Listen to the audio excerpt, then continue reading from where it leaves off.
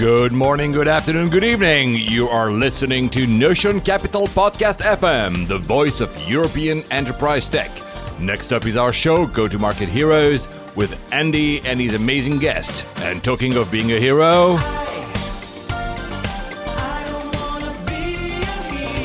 Hello, folks. Welcome back. This is Paul here, your show host at large for the Notion Capital Go-to-Market podcast. I'm here in a rather rainy London. Oh, surprise.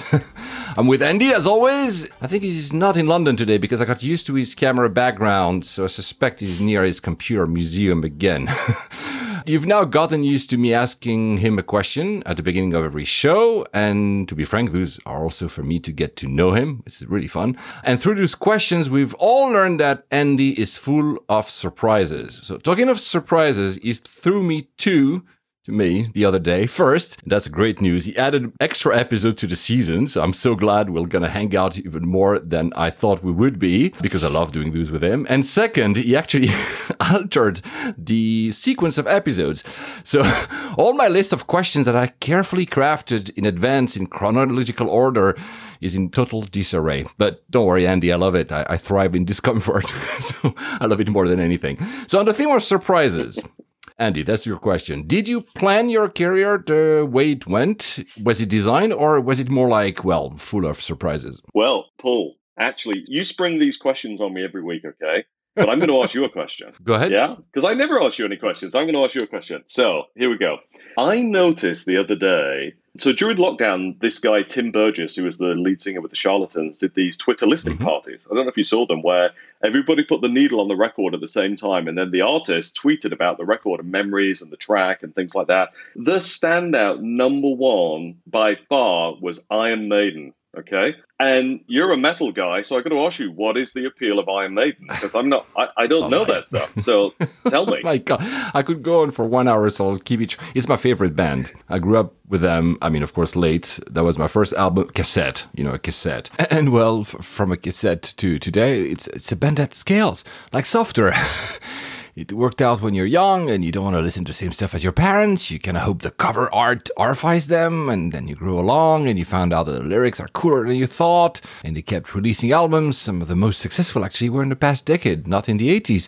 They were never in fashion, thus can never be out of fashion.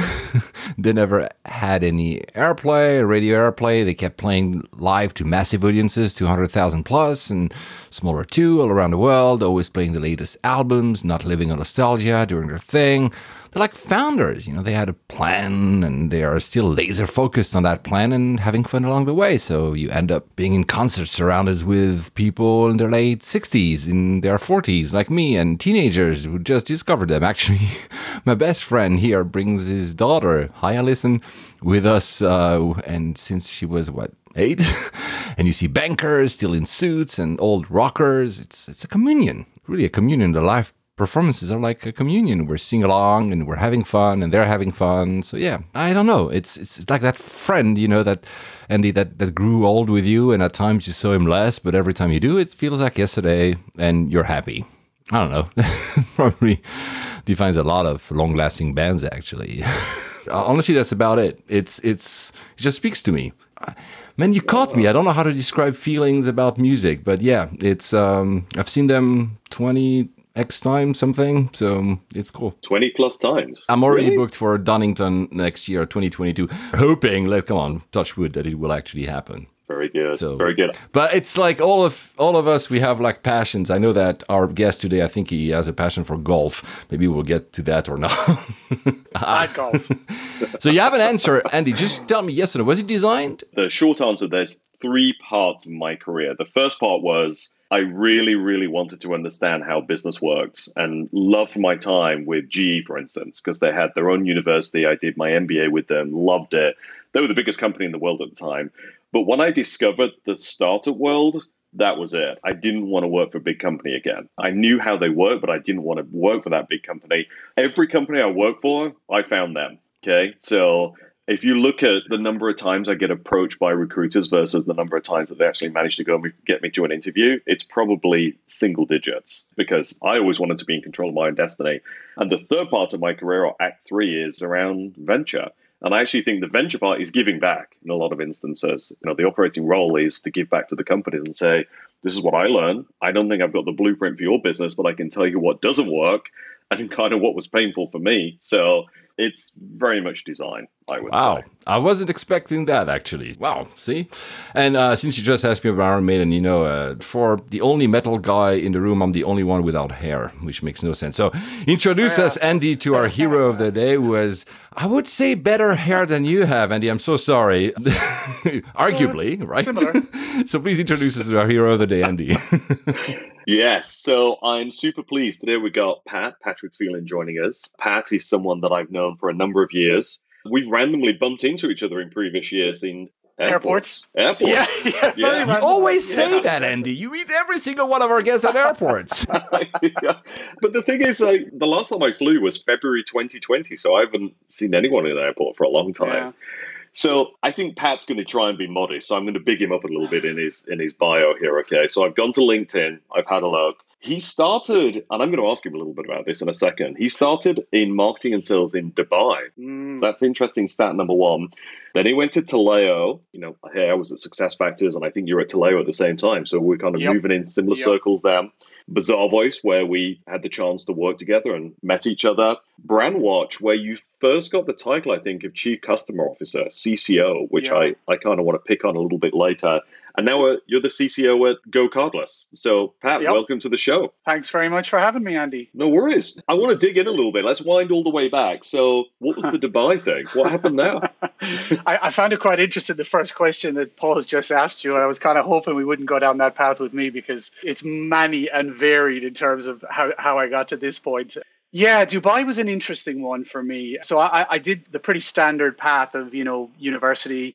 I was a pretty okay, student at school, fairly disciplined, not crazy academic, but enough I kind of phrased my academic life as I knew how to just do enough to go under the radar and not cause any problems for myself or my parents at the time, who obviously were very kindly funding me through that process. And I just wanted to get the hell out of Ireland. I'm proudly Irish, always will be. But when I look back to Ireland in, probably the mid to late 80s, it's unrecognizable to what it is now. And even what it was 10 years ago. And when I did my postgrad, the time had come to get a job. And I got this random call from a company in Galway, in the wild west of Galway. It wasn't even Galway City. It was further west. They made handmade Irish carpets. And I didn't know what they were, nor did I really care what they were. All I cared about was the job was in Dubai. And I took it. When I think about the due diligence, oh my God. So I rocked up to Dubai for about a year and a half. And the goal was to set up a presence in Dubai. So there was nothing there. We just found at the time that the carpets were selling. They were selling well. And Tony, who was the CEO at the time and a phenomenal character, figured, let's do it. And he moved his family as well as myself and one other fella out to Dubai with them for the year. And yeah, we literally sold, carpets to people in Dubai. I mean, it doesn't get a lot more cliched than that from an Irish perspective, does it? And I never really understood or appreciated the irony of that at the time. But it was an unbelievable experience. And I don't know whether it was good or bad. It was just an experience. And it was one that I don't want to use the word survived, but man, it was hard. Like literally from I didn't have a bank. I wasn't legal there for 6 months, which looking back now at the time was pretty risky. Like I was paid in cash. It was crazy.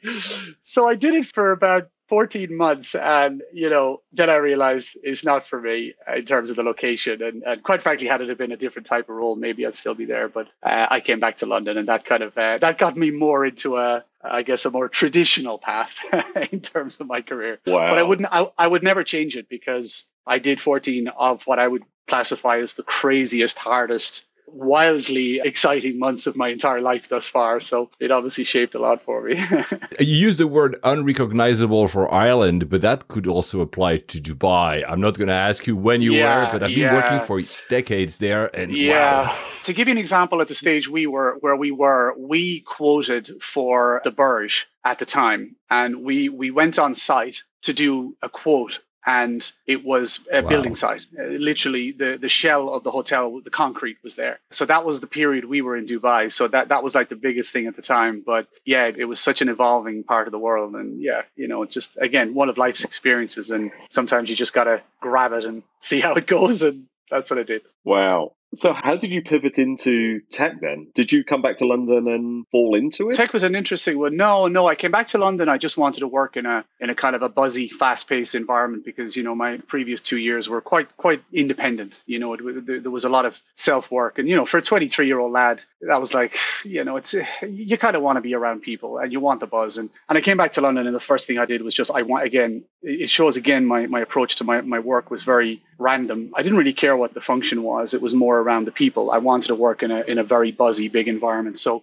I started going to recruitment consultants to look for jobs, as we do, and very quickly found that they started asking me about becoming one very quickly. And it was a career, again, I never even considered ever. Never even knew it existed, quite frankly, as far as like a genuine career was concerned. But I came across a company called Robert Walters, and I went in for an interview for a role through them, and then they hired me, and it ticked all my boxes. And again, phenomenal experience in there. But we got to a point where after a year and a half, I wanted to try something different. And my friend at the time was a super smart guy from Ireland, best friend there too. We figured we'd just go and do something ourselves. So we started in website design, which I knew nothing about, and he was reading a book about. And yeah, we slowly picked up customers and started to get into that world. We kind of expanded it into a little bit of bespoke software development. And, again, I really liked your point earlier on about how you give back by telling people what doesn't work.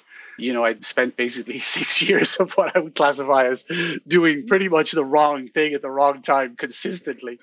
But we survived again. We built up a little business. I mean, it wasn't by any stretch exhaustive, but again, stunning experience for me. I mean, I realized after that period, I'm a good right-hand man. I'm a really good sort of person to support the person with the ideas and the risk appetite. And that's when I joined Verve at the time, because we figured we'd taken it as far as we wanted to. And we were not really, quite honestly, Andy, our hearts weren't fully into that side of the business.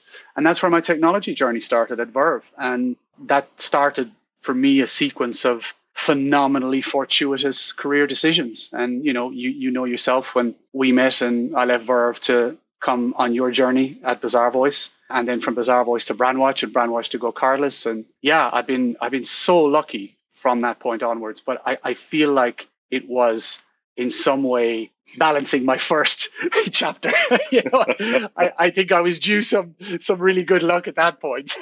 Fortunately, it happened. It was a random journey, really. I describe you to people that I meet as a kind of ambassador of customer success. You've lived this journey so many times, and you've made some really good choices on companies where they've really invested in this as well. So was that what you wanted to do, customer success? Or again, was that an accident? How did that come about? Yeah, it's a really good question, because I think as my career's evolved, I've become more comfortable acknowledging what I'm good at and leaning into that. I think early on in my career, I wish I'd done it sooner. And I'd wish I'd kind of put my own, again, not to sound arrogant about it, but there's certain things I know I do better than most other people. And I wish I'd acknowledge that and not just put that down to being, quite honestly, from a cultural perspective, being, where I'm from, be it the fact that we can talk quite comfortably to people. We tend to work well with different personality types. We're pretty flexible. So from that point of view, I knew I was pretty good at engaging with a variety of different groups of people and engaging with different types of companies.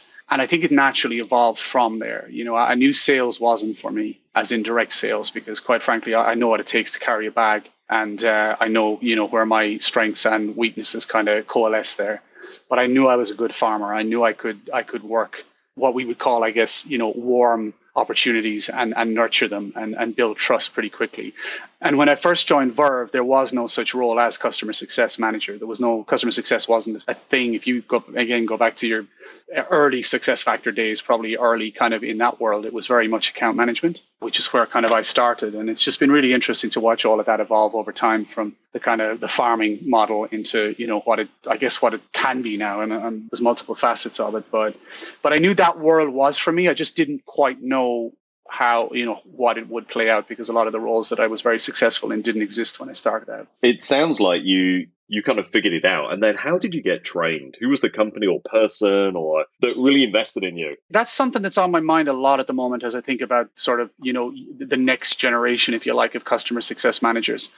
To answer your question, honestly, I didn't, because in customer success and as it's evolved, what we do is so subjective and so fluid depending on the kind of organization, the kind of software, the level of implementation, how difficult, how easy, the level of what the commercial structure is. Is it sort of B2C? Is it freemium? Is it ACV? Is it committed? Where I struggle with the comparison to sales is like the software changes in sales, the value prop changes in sales, but there's fundamental principles that apply to a sales motion that you can have confidence in. That if you do those things really well and you're super trained in each level of those, take Medic, for example, that you will get to an outcome, or at least you'll know at what stage you're at. Customer success is so different because it can literally be 20 different things on any particular day, from dealing with an escalation to an upsell to a product issue to and it's ongoing, it's constant. So I think it's a big gap. And I think the way I learned, honestly, is I always accepted that you've got to treat every customer individually. You can't necessarily apply a motion to a portfolio of sort of 15 customers because it doesn't work. You need to understand sort of what your parameters are, what your outcomes are. You need to understand what you're doing and the impact that what you do has on those outcomes. But more than anything else, you have to have the capability to pivot like rapidly and freely and be super comfortable with that. And I think as I kind of went through my learning in customer success, I'm not saying I was self-taught necessarily, but the culture I was in taught me more than the actual individuals, let's say, that I worked with, or that there was any particular structure around that. So if you look at, again, our experience at Bazaarvoice, look at some of the deals that, you were involved in early stage in a fairly nascent market where what we did was, it was new, right? It was something that we had to create a problem as opposed to even solving a problem, in some cases. And that was the beauty of it. I love that. And that's what excites me the most. And that's why I'm a big advocate of CS, but I'm a huge advocate of CS with that kind of view of it, as opposed to trying to put some structure around something that is fantastic because there isn't a structure around it, and it lets the individual breathe and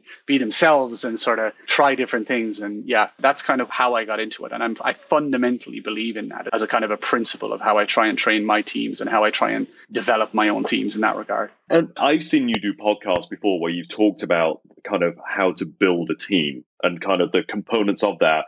But when in your career was the first time someone used this term customer success and kind of drew it on an org chart and said, this is customer success, Because to me, I can't remember when that happened, to be quite honest. Trying to think back.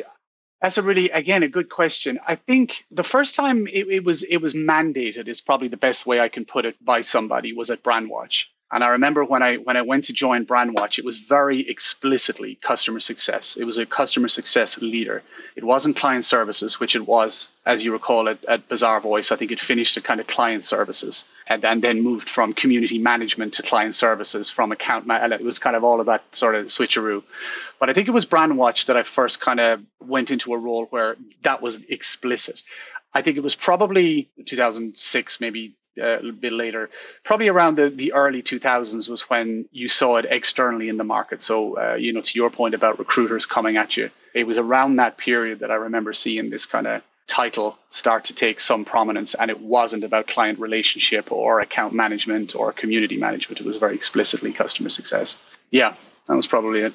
As you say, it can be slightly amorphous, customer success. Yeah. The blueprint of when you get to an organization, you take a look at it, and most people listening to this will be on the A to B, B2C type journey. How do you take stock of that? So you mentioned a couple of different things that can be in the mix there, but how do you look at it and think, okay, this is kind of what I think we need for the maturity, the scale, what we're selling. What is the blueprint? Is there an easy way to do this? Yeah, again, it's something that I'm always reluctant to say there's a fixed way of looking at things, because again, I will always advocate for that sort of like local knowledge, if you want to call it that. It's like when you buy property, there's a reason why investment property is more successful for people based on how close the purchase is. And it's kind of a known fact that if you buy close to the area that you'll probably buy better and you'll probably do better because you just understand it. And I think I apply the same with customer success. You know your business. You may not know the answers, you may not know the theory, but you know your business. I use the phrase that Paul O'Connell said about the Irish rugby coach, the last guy, Joe Smith. He used to say, you play the ball in front of you. That's the fundamental principle. Play what's in front of you. Don't worry about the next phase. You play that. And I've always applied that kind of theory when I come to an organization, because it's very easy to come in with sort of notions around what you've done in the past, particularly in CS, and I'm applying this to CS specifically. But when I think about the journey, I think about a couple of things very explicitly. The first thing I want to see is the purpose, the vision. I want to see what it is. And I'll ask 10 people, usually at the exec level, tell me what customer success means to you. And 95% of the time, I get a different answer from everybody. Okay, that gives me a good sense of where we're at. It doesn't mean that the intent's not there. It doesn't mean that the willingness is not there. It just means that nobody really knows. Once you kind of get to that point, I know where to start. And I always start with that, because any change management transformation exercise has to start with a purpose. You've got to take people with you. You've got to show them the North Star. And it has to be real, and it has to be connected to the purpose of the overall company. That's the other side that you've got to be careful of. I see a lot of CS charters being very independent of the company goals. And that's where you see, and I mean, you've probably seen it a million times, Andy, that's where you see the silos kick in. It's like, well, hang on a sec, how is this attached to a booking number? Because it has to attach to a booking number. We can be precious about it, but at the end of the day, if we're not selling, then all the charters in the world are pointless, right? So I'm a big sort of believer in starting there and understanding what people's understanding of it are, and then really deeply understanding what the goals of the company are, and where maybe it's not clear, which, happens, finding something to attach those two things together. Because it's very important as you sort of kick off in CS to make it very clear that we're not here to be the police. We're not here to be, put up guardrails. We are here to support the development of the business, but we're here to do it in a way that benefits our customers and makes our customers better. And that the evolution of the business and the development of the business is a lagging indicator of doing the former properly. And then I start to look at some of the areas that we can link these things together. So obviously, once I have the purpose in place, I start to think about the crawl, walk, run, if you like, kind of simple model of like how you want to develop stuff, because I believe in foundations and you build on foundations, and I'm obsessive about it. And to be honest, sometimes to my own detriment in terms of the speed and the sophistication that I work at, because I want to be able to pressure test everything. I want to be able to go to you, Andy, or you, Paul, and say, here's a wonderful presentation about the CS org at GoCardless. Now go ask anybody in my org and they'll say the same thing. Go pressure test in Salesforce if those metrics are there, the ones that I said they were, and they will be there. I don't like anything that doesn't feel real, because then you start to it cracks a little bit. But I will look at areas such as, the engagement type is one of the big ones. Is it reactive? Is it proactive? How much on that scale does it look, and what the component parts of that are? There's some other fundamentals around, tribal knowledge versus knowledge at scale, ad hoc outcomes versus structured engagement.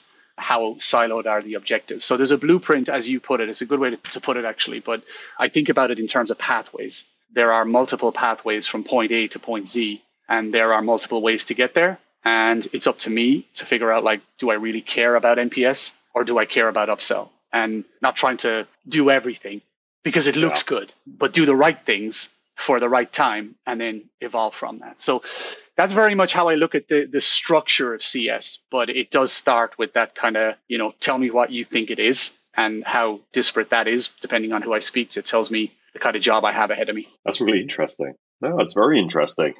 Also, what was your first step up into leadership, proper leadership, managing a team? What was that like for you? The first time you went from individual contributor to leader. Yeah. What kind of scar tissue have you got from that? Because I know now, if I look at things you put on LinkedIn, etc., you seem very passionate about leadership and developing your team and making sure you're the leader that they want you to be, etc. Yeah. What's that journey been like in terms of becoming a leader? It's a really good question. And I think, again, it's a very underserved journey in many organizations in terms of really understanding, I guess, the impact it can have on the immediate team and beyond. My first journey into leadership was at Bazaar Voice, actually. I became a leader of the team I was in. So I went from a peer to a leader. I don't think I gave it enough, genuinely. I don't think I appreciated enough the transition that was.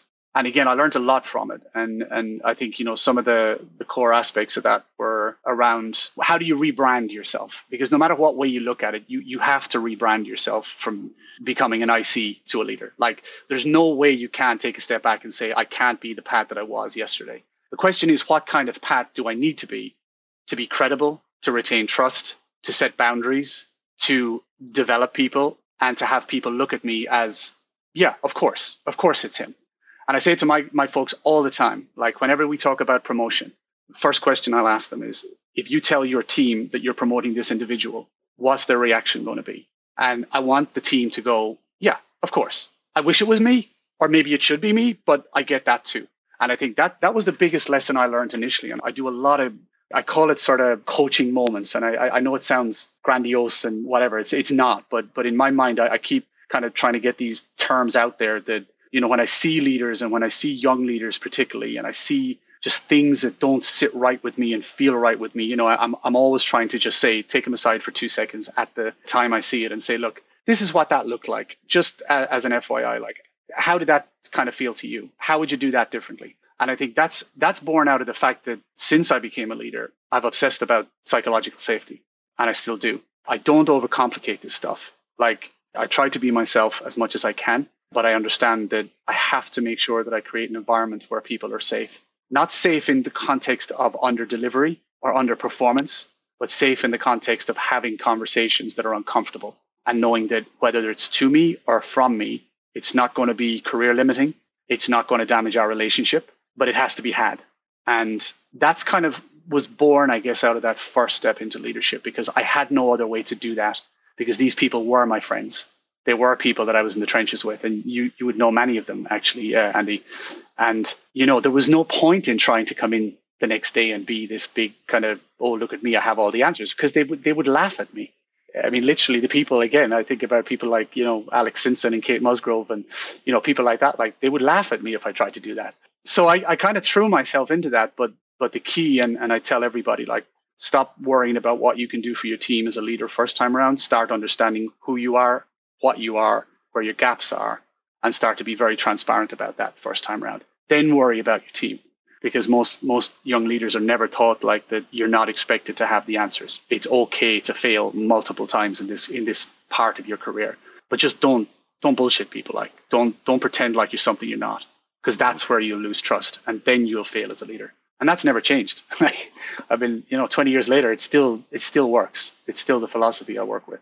Yeah. But I guess at my age, I'm just more comfortable now to look stupid. So I don't, it doesn't bother me anymore as much maybe as it would in the past. But yeah, that was the first step in, and I've loved it ever since. I've loved it. I've loved it. I just love being in a position where you can actually make a decision that can sort of impact people and, positively and challenge them and give them the confidence that this is going to be crap for 6 months.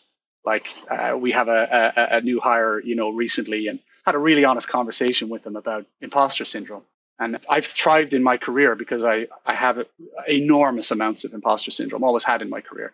But I've always seen that as a positive, because it's always kept me ahead of the game. It's always kept me sharp. It's always made me think, never get lazy, never get slack.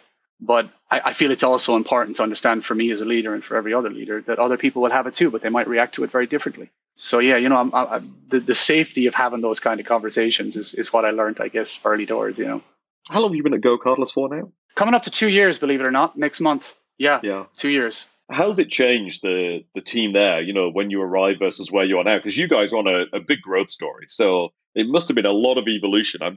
If you kind Still is.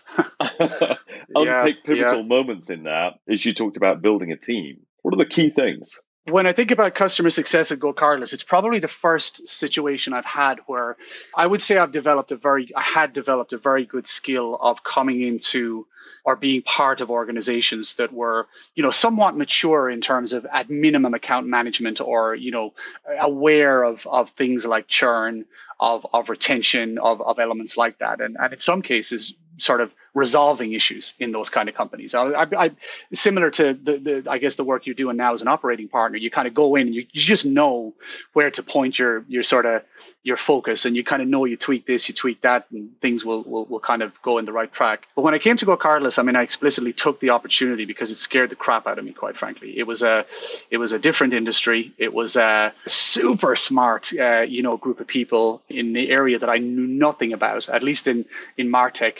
It didn't matter how clever anyone was. I kind of knew MarTech, and I could blag my way through it. But now I'm kind of fully exposed here. And the customer structure was quite disparate, because Go Cardless was kind of, and to some degree elements of it are still very much in a B2C sort of mode when it comes to customer success or customer service, insofar as the support team was very advanced. It was very reactive because it had to be, and very mature. And then the rest of the org was very immature from an evolution point of view.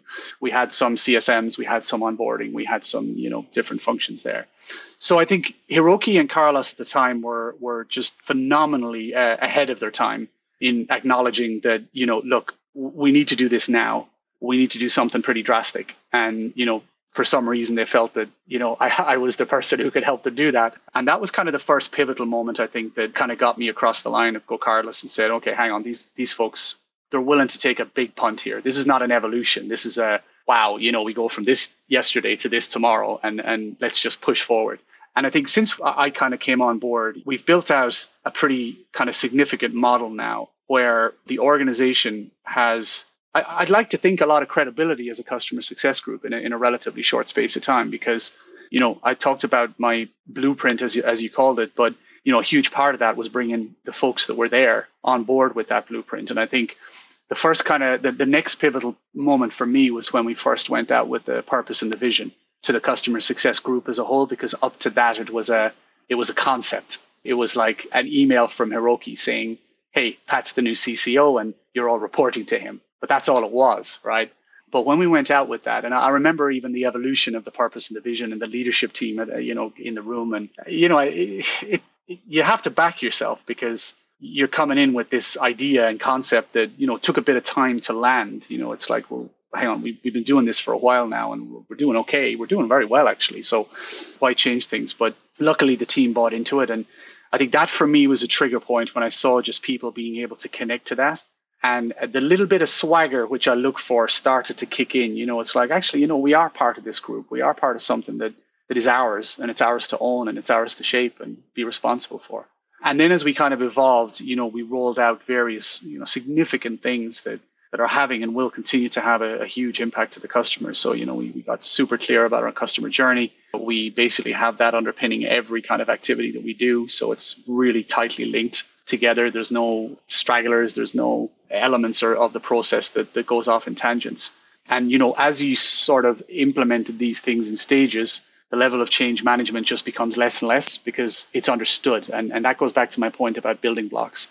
One of the things I have to be super careful of is how fast versus how slow I run with these things. And, assessing the maturity of an organization has a huge part to play in it. Like, there's things we've done in 2 weeks now that would have taken 4 months, 2 years ago. So, that's really critical in terms of the pivot points that I've seen there. And really, it was just the small things like, people using the terminology I use. And I always love that. I love when you start to hear that. You start to hear people using consistent terminology like customer first or value pathway or the success packages that we've just launched. And it just feels like it's a language now that's understood. And that's the key step. You can do a lot when you've got that. You can go off in different tangents, and the team trusts you, hopefully, I think. So yeah, they were the key points. But I think underpinning all of that was the real commitment from Hiroki, particularly in the function. He's a brilliant guy, and I'm not saying that to to blow smoke here. I truly do think he is, and I've learned a ton from him. But more than anything, I've just really appreciated his consistent challenge of the group, because if he wasn't, then he wouldn't really be interested. That would be more concerning. But more than anything, his belief that we have to do this. If we're going to be a world-class organization, we have to do this. So yeah, there's been multiple elements, but they're the main ones. And you've got a C title, okay? So yep. That interaction between the rest of the C-suite and you, did they tell you what they needed from you in terms of health metrics and reporting, or did that evolve over time as well? And linked to this is, you've done HR tech, you've done MarTech, and now you're kind of in a fintech world. Are they similar? Are they very different? I'm just curious kind of what the differences ended up being. So to answer your first question, I would say no. There wasn't an expectation in terms of what the initial KPIs were going to be, because we were like, bear in mind, Andy, we were very early on the enterprise journey, on the committed revenue sort of ACV journey at the time. Up to that point, it was a very consumption-based business. So, traditional concepts such as revenue retention rates were very much in the mode of, as I say, the way Amazon, for example, would use the term churn or retention rather than an enterprise kind of B2B SaaS. So that's evolving over time, and it literally is evolving over time as we've had these discussions, and we're starting to get comfortable with the net revenue retention construct, quarterly, yearly churn, what it actually means from a logo and a revenue perspective. But they have been very consistent. They are super consistent. I think the challenge is not the consistency of the KPIs as it relates to customer success. It's the understanding of those KPIs outside of the world of customer success. And I think that's one thing that I've always advised, lots of people, including myself, to remember that we live this. So many other people don't. So when I talk about logo retention versus revenue retention, net versus gross, it's interpreted in many, many different ways. The fact that there will always be churn is a huge one that I've had many a heated conversation about. It's like, why is there churn? Well, there will always be churn in B2B SaaS at the levels that I've worked at because it's just natural. Customers go out of business.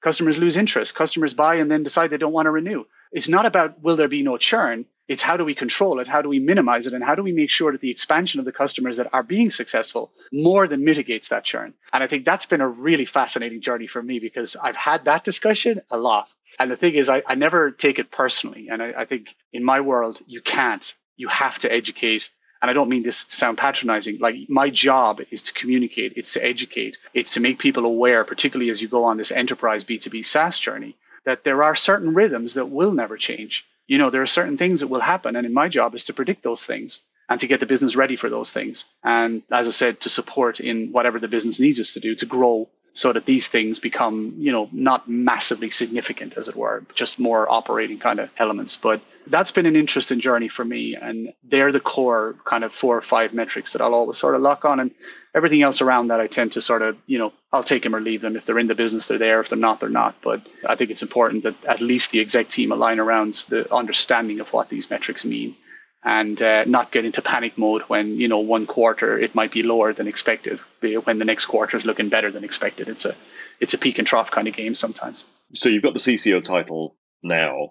As you've talked about the evolution then from, I think you called it support, through customer success, through to CCO, what do you think is next in this journey in terms of the maturing of the business? And I say that just because we've done these podcasts now talking about different go-to-market motions, and I start to see lots of different ways people think about that selling motion, be it bottom up, be it developer first, be it product led growth, different ways to think about it that may not track all of those metrics you've talked about. I'm just wondering, do you think CS will evolve in time? Kind of which directions do you think it could go now as a function? Yeah, it's a really interesting one again, because there's so many modes of customer success. If you think about it from a more commercially oriented mode to a more strategic mode to a more technical mode to a more support mode like this, there's so many elements to it. And fundamentally, it'll always be driven by the product. The product, to me, is always the start point of what kind of customer success org you're trying to build, because it's just going to determine the type of profile, the type of people, and the type of organization that you're going to develop.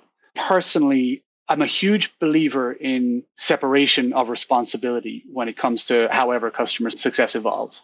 I think when I look at the evolution originally, it was, I think Rav Dhaliwal at Slack, he talks about it as the everything department. And it's a good phrase for it. It started out as that. So as an account manager, you're given a 200K upsell target and by the way, can you please retain your portfolio of 40 customers as well and deal with lots of their support tickets.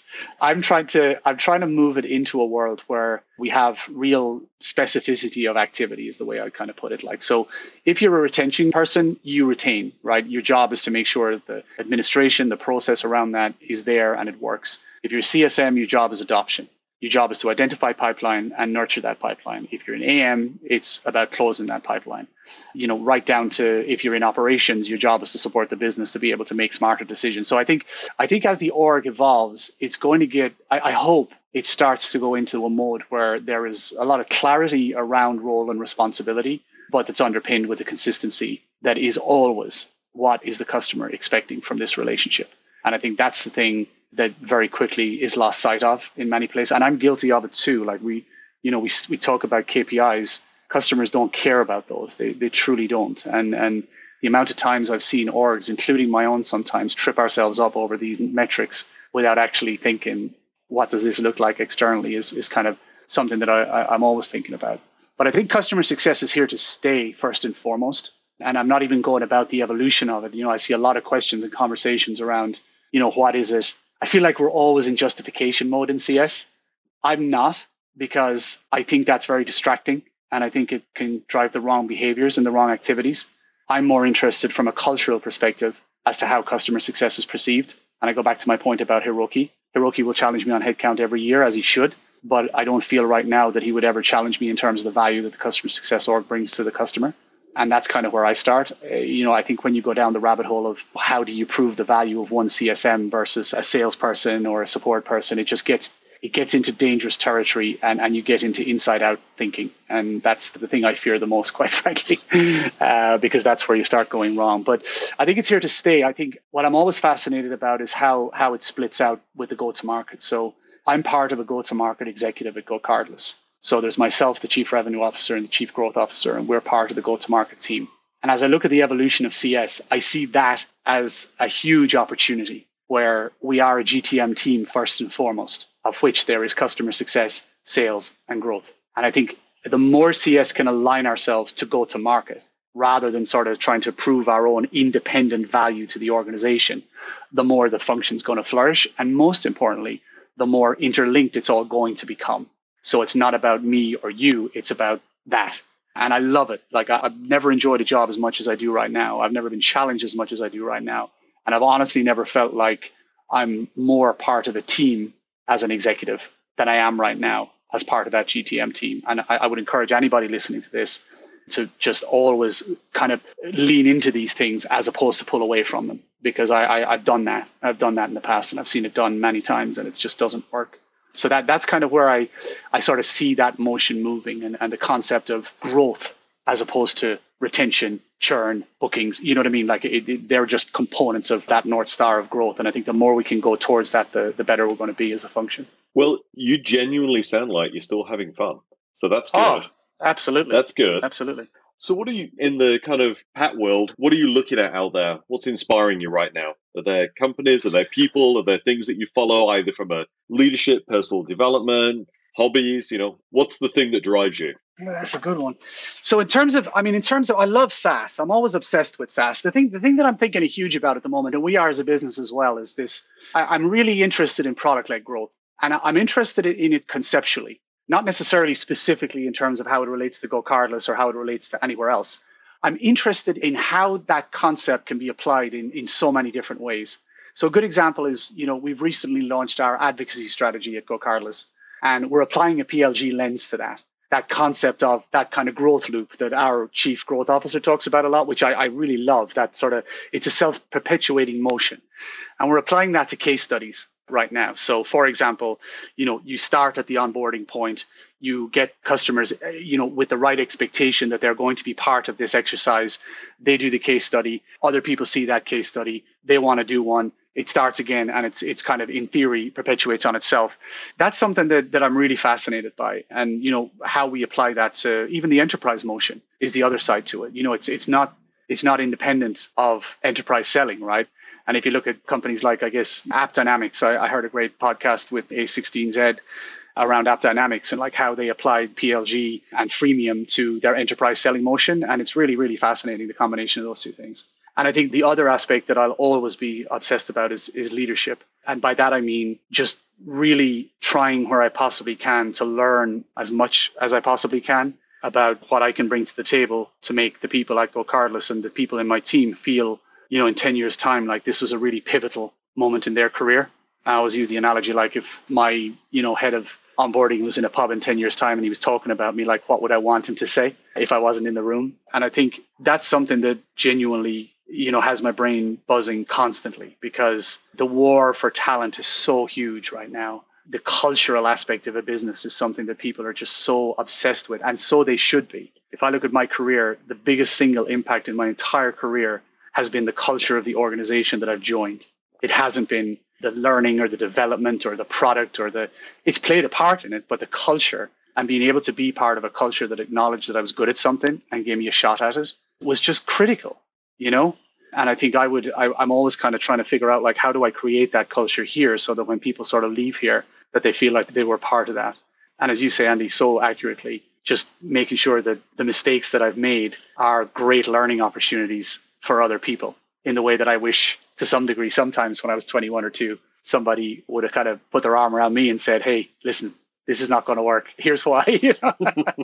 And maybe, I'm not saying, I wouldn't change things, but I think it's important because it has a massive impact, So they're the kind of key areas for me right now. And the last bit is around just customer success generally. I'm fascinated with how that's going to evolve in terms of different segments, different requirements by CSMs. I feel like at the moment there's a lot of thought leadership out there in CS that's solely focused on leaders and that's solely focused on the top end of the business as opposed to the people in the front line. And going back to your point about who trained me and what training did I have, that's something that I'm really passionate about, because I think there's a big opportunity to coach and to guide and to give framework from experience for all of us to CSMs that are in the field right now and develop those kind of leaders of the future, but do it in a way that makes it fun and, evolves the profession. Pat, I knew you would be a great guest. Thank you. Genuinely, it's fascinating. It's a lot of rambling, but I always enjoy having a chat, as you know. I know. But listen, I